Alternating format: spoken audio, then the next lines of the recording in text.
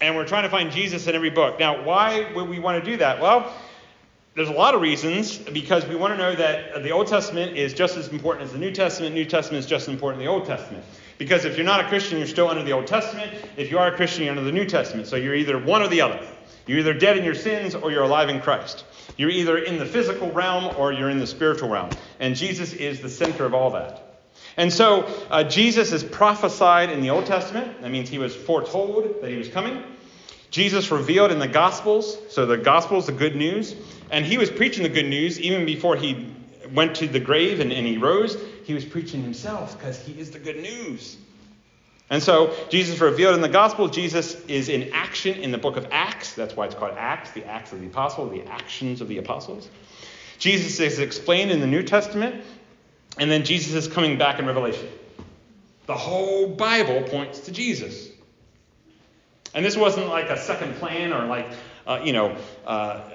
in football, Hail Mary, and just throw the ball out there. This was God's plan from the beginning to bring us back to himself through Jesus Christ.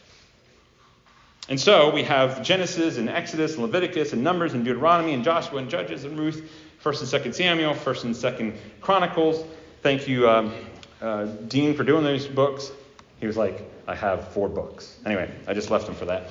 And then we have Ezra and Nehemiah and Esther and Job and Psalms and Proverbs. And now, anybody know? Ecclesiastes. This is one of my favorite books. And you're going to be like, that's really depressing. Why do you like that book? Well, because the ending. See, I always love the ending. In college, I have to admit, I got my college degree by reading the beginning of each chapter and the end. That's it. Okay? I'm sorry. Anyway, I did a 4-year degree in 5 years. I'm sorry. Okay. So when we're talking about the meaning of life, now Solomon was really cool. Okay? Solomon had everything you could ever want, literally. And he said about the meaning of life, we're going to get to that, but really when we're talking about the meaning of life, there are some pictures that come to my head. Oh, wait a minute. We'll stop right there. So the meaning of life could be knowledge, riches, help others, help yourself, do the best you can, self-centered, God-centered, purpose, moralities, truth, world domination. What are we doing tonight? Pinky. Anyway. Get every pleasure out of life and discover something. I mean, we could always go around and saying, hey, what's the meaning of life? I need to discover something great. I need to discover the cure for cancer. Well, it boils down to 2 things. We're either self-motivated on selfish meaning of life, or we're God-centered, and that brings meaning to life. So a selfish meaning of life would be Joseph Campbell here. He said this. He's a philosopher. Life has no meaning. Each of us have meaning, and we bring it to life. It is a waste to be asking the question when you are the answer. And where does that put us? God, in the God seat.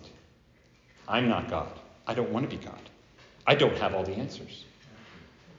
But yet society says, oh, you know it all. It's what pleasures you. It's what desires. It's what is your identity. It's what everything is about you.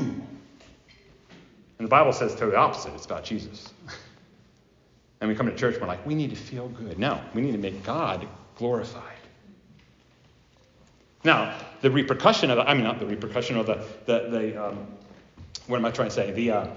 The gift of worshiping God centrally is that you get blessings, but you don't worship God because of the blessings. You understand that? Okay? It's God first, and if he doesn't give us any blessings, he's still God. He still is to be worshipped. That's why when we're going through trials and tribulations and temptation, we can still say God is good, because he's still the center. And so, God-centered meaning of life. Ecclesiastes. Oh, there's some pictures that we're going to go through here after this. Now, all has been heard. Here's the conclusion of the matter. I gave you the ending of the book, but we're going to get there. Fear God and keep his commandments, for this is the duty of all mankind. This is the job that every woman, children, and man has in their life, or should be in their life. Because if not, we don't know the meaning of life. We just know it as I'm going to get disappointed in my spouse. I'm going to get disappointed in my things. I'm going to get disappointed in my job. I'm going to be disappointed in the discoveries I have, because if God is not the center, it is absolutely pointless. And how do we know that? Well, Solomon got everything. He got every wife. He got every pleasure. He got all the wisdom. He got all the riches. He got everything he ever desired. And yet he was like, I am empty. It is meaningless. So when we say, oh yeah, we need like millions and millions of dollars, and then we'll be all set, we'll have all the pleasures, we'll do everything that we want to do. Money is not the answer. It's not the meaning of life. According to these pictures, we think meaning of life is, birth, grow a little older, college, in debt, or money, I guess.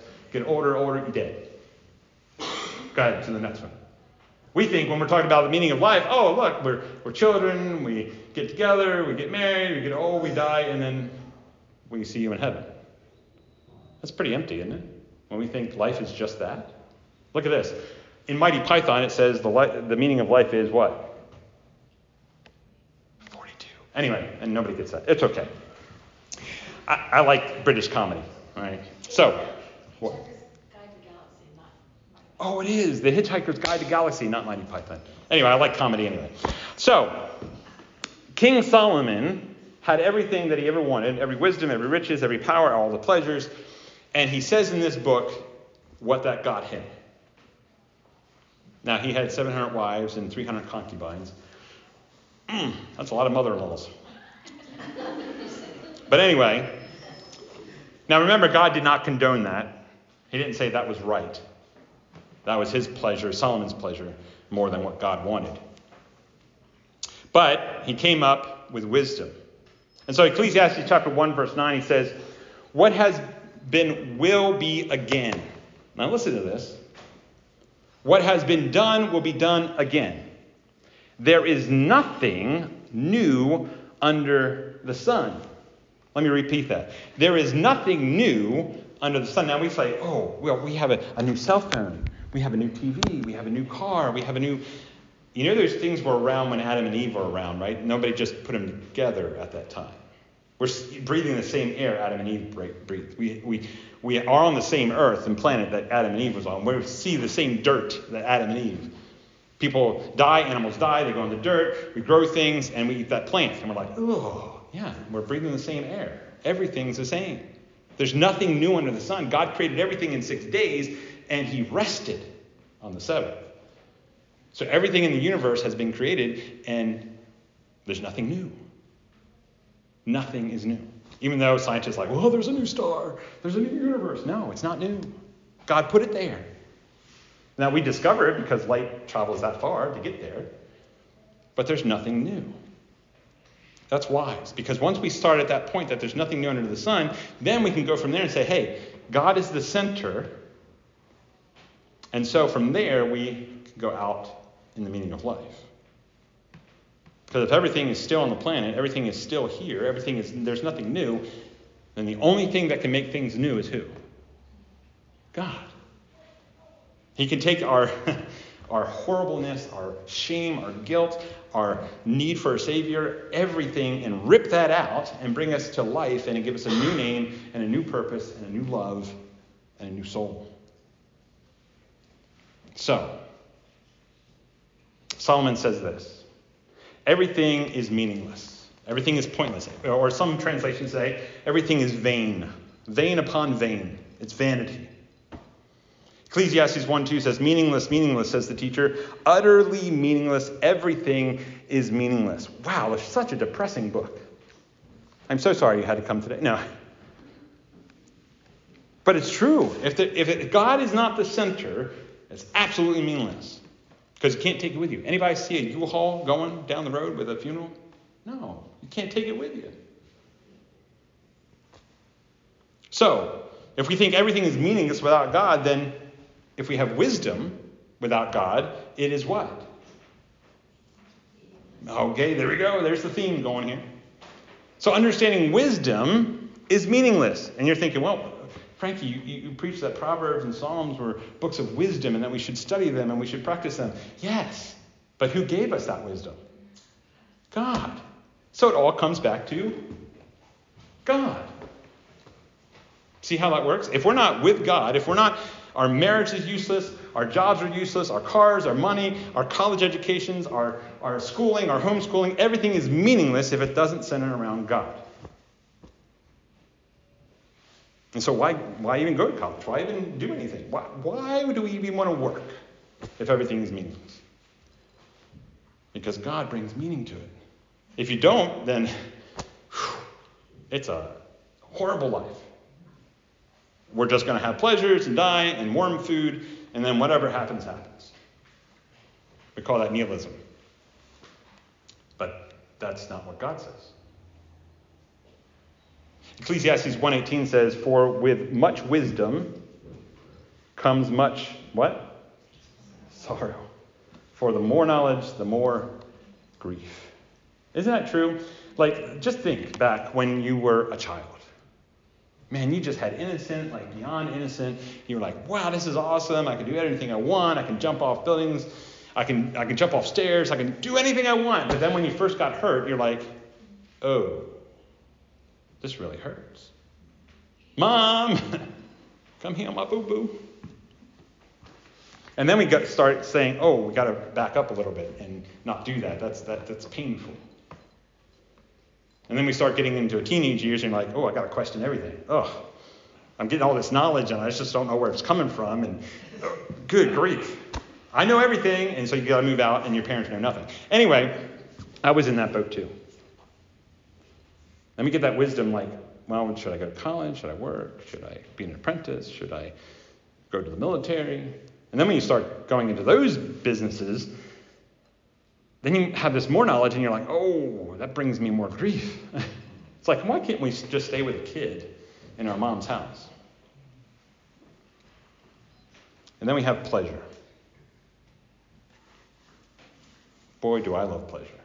Now you're thinking, oh, well, I love the pleasure of food. I love the pleasure of being with my wife. I love the pleasure of being with my kids. I love the pleasure of like driving with nobody in the car, with the stereo booming and I'm headbanging. Anyway, you can headbang to Christian music. It's okay. But if it's not God-centered, what is it? Meaningless. Ecclesiastes chapter 2, verse 1. I said to myself, this is Solomon, come now, I will test you with pleasure to find out what is good. But that also provided to be meaningless. Because our definition of pleasure is way far away from what God's pleasure is.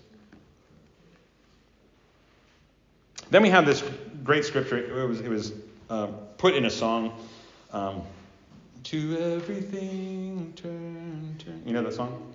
By the Turtles, right? Something like that. Anyway. And it actually came from the Bible, Ecclesiastes chapter 3. But right after that, in verse 11, it says this. He has made everything beautiful in its time. Gio, what do I say all the time when I'm in school? Hello. I love you. Oh, yeah, I do. People. Yeah, beautiful people. Okay, I either say I love you or you're beautiful people. And people are like, oh, I'm not beautiful. Yes, you are in your own time. Well, I guess sometimes after that time. But anyway, you are beautiful in God's sight. He has made everything beautiful in its time. He also set eternity in the human heart. Yet no one can fathom what God has done from beginning to end. Guys, all of humanity, if you look at history, all of humanity is searching for something to fill the void. Every culture worships something. Every culture, every person worships either themselves or what culture says, or they worship God. If they're worshiping themselves or they're worshiping culture, it's meaningless. It has no meaning. That's why we have rise of suicide. That's why we have rise of violence. That's why we have rise of everything else, because they're not putting the emphasis on Jesus Christ. They want the pleasure without the consequence. So time is meaningless if it's not with Jesus. Riches. Even the poor want to be rich. Even the rich want more. Ecclesiastes 5 verse 10 says, whoever loves money never has enough. Whoever loves wealth is never satisfied with their income. This, too, is meaningless. Have you ever seen somebody win the lottery or known somebody? What happens when they win the lottery? Stuck up. Yeah, they're stuck up. They spend money like frivolously, and every friend comes out of the woodwork, right? Or they don't pay their taxes and they get thrown in jail. But even when you win all that, they're like, it's empty, it's meaningless, because 90% of those people say, I didn't want to win it at all after they've spent it. They're like, I thought I wanted it, but I didn't really want it. It's meaningless if it's not pointed to God. Solomon had all the riches. People are still trying to search the world for all his riches. He had tons and tons of money. Even the Queen of Sheba gave him a stipend from her royal treasury every month. And that was just one queen. That wasn't all the other people that came with all kinds of treasure. Then we have the good old days. Oh, why can't we just be back in the good old days where nothing was wrong, everything was wonderful?